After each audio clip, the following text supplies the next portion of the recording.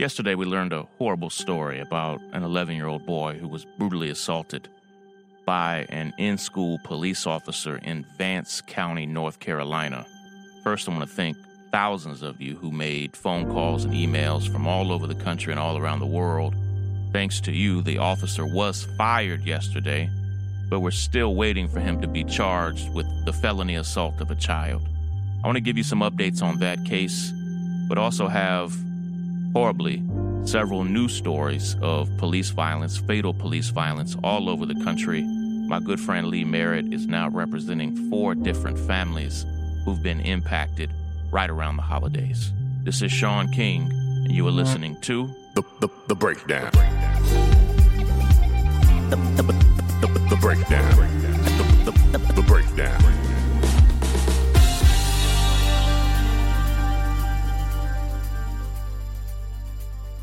Yesterday, like millions and millions of you, I saw for the first time a horrible surveillance video of an 11-year-old boy being brutally assaulted, repeatedly slammed to the concrete floor by what's called an SRO, a school resource officer.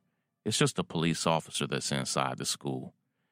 They call them SROs in great part to kind of take away the sting of who they really are. These are just sheriffs and police officers in the schools. I learned many things yesterday after we posted the video. On Twitter, Facebook, and Instagram, it's been seen, just the ones I posted, nearly 10 million times. I learned that the young boy, the 11-year-old boy, was indeed knocked unconscious from the assault. It looked that way. And many of you who commented and saw it thought the same thing. I did indeed talk to people close to the family there in Henderson, North Carolina, and the boy was indeed knocked completely out.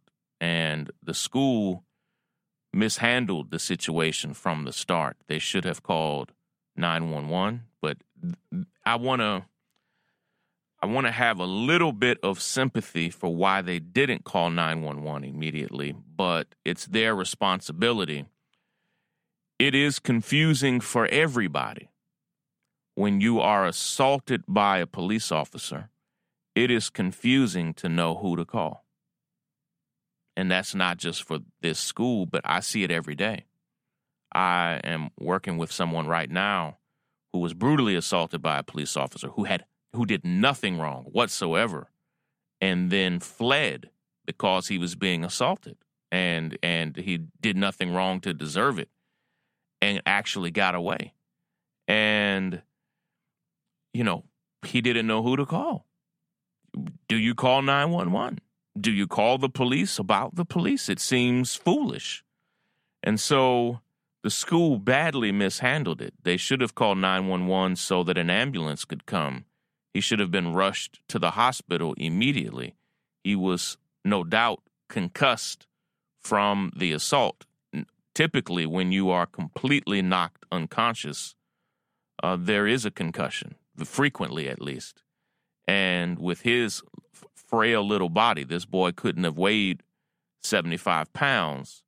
No doubt, he could have suffered a traumatic brain injury. And to this day, I'm not completely clear on the extent of his injuries because his family, of course, has kept that under wraps now, but they did reveal that he was at least not completely unconscious. And on Thursday, when it happened, the school badly mishandled it. But in great part, it's because schools don't really have a protocol, don't really understand what to do when there's an incident of police violence. They rehearse every scenario, from school shooters to natural disasters. The schools don't really know what to do and don't rehearse or plan or consider or discuss what happens when you have police brutality in your school.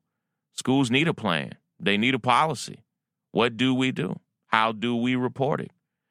And so they badly bungled it, but then eventually the school saw the surveillance video and they did report it. And I am not clear if someone from the school leaked it, the surveillance video, to the media. I believe that's what happened, that they sent it to the media on the low, but school officials called the local sheriff's office to report what they saw in the video. And so that's better than nothing. They did it the next day on Friday, and immediately when the sheriff and others saw that video, they should have immediately terminated the officer and arrested him for felony assault. No questions asked. Stop this foolishness about an investigation. Yesterday, they were talking all types of weirdness about they were getting the FBI involved. Listen, you just saw a grown man brutally assault a little boy. Had the roles been reversed and a boy at that school brutally assaulted a police officer, ask yourself, I'm talking about knocked the police officer unconscious. Ask yourself, would they call the FBI? Would they say, we're investigating this to find out what really happened? Or if a child had just brutally assaulted another child to the point of someone being knocked out, would they have held out, or would they have arrested that child right then and there? What we see is, instead of police officers being held to a higher standard, which is reasonable, right? Shouldn't they be held to the highest standard of the law? In fact, around the world, that is typically the case. But in the United States, instead of being held to a higher standard, police officers are routinely held to a lower standard. We're going to investigate this. Investigate what? He knocked a child out. Then after he knocked him out, picked him up and threw him down on the ground again, and then dragged him around like a sack of potatoes. I would say like an animal, but what you and I know is that if a video of a police officer doing that to an animal existed, that police officer would already be in jail. Let's be real. Had he mistreated a dog or a cat or a rabbit or anything else like that, that man would be in jail right away. But again, we see police officers routinely held to a lower standard. So yes, we're still calling for charges to be filed. We're still calling for an arrest to be made. And it's absolutely preposterous that it hasn't happened already. It's the breakdown, the breakdown, the breakdown, the breakdown, the breakdown. Break it down now. Ha!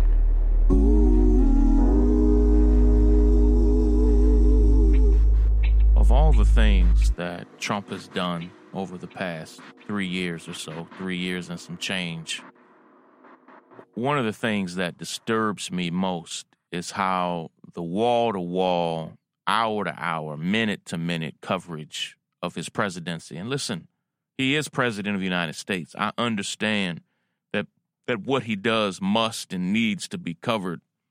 But the coverage of Trump, of his foolish tweets and statements, of his reckless actions, of the impeachment now of his campaign for president, has basically sucked the entire wind out of the news cycle. And as a result, so many issues and stories that should be breaking news, that should be consistent headlines, no longer get that coverage. And nothing has suffered more than the coverage on police brutality and police violence across the country. Last week, my best friend and brother, the civil rights attorney Lee Merritt, I've said this many times, and if you didn't already know this, I don't know what rock you've been under, but Lee and I went to Morehouse together now a very, very long time ago. But Lee is a federal civil rights attorney and represents so many families impacted by police violence. And as a result, often has to be the bearer of their pain and stories, and has to see things privately that he never posts on Instagram or Twitter or Facebook, from inspecting bodies to studying horrible crime scene photos and videos to understand what exactly happened here. And just last week, in a span of 3 days, 3 different young black fathers were murdered by police.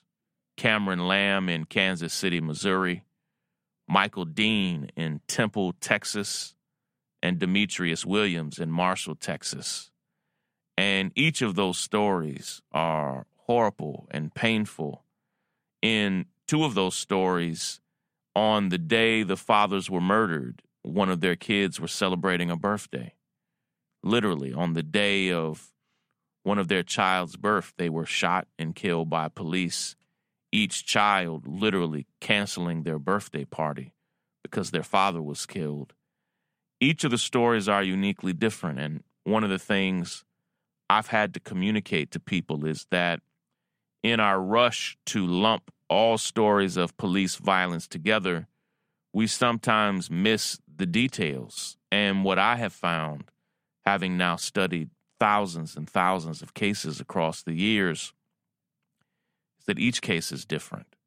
Each police officer is different. Each victim is different. Each family, each city, each county, each police department, they're all different. They all have to be investigated and examined for their unique details. I will say that of all those cases, I'm stuck on the case of Michael Dean, who was a wonderful father and a wonderful man, who after a routine traffic stop ends up shot and killed right in his head. The officer was never touched. There was no assault or anything else. And the more we inspect the case of the murder of Michael Dean in Temple, Texas, the more unsettled and frustrated and angry I get, because it looks like he was just shot and killed in cold blood. And what we've learned is that the officer in that case, this is a man's name, is Carmen DeCruz in Temple, Texas.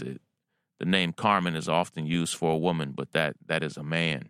The officer Carmen DeCruz there in Temple, Texas, has a horrible history of police brutality. And so we're continuing to fight for information in those cases.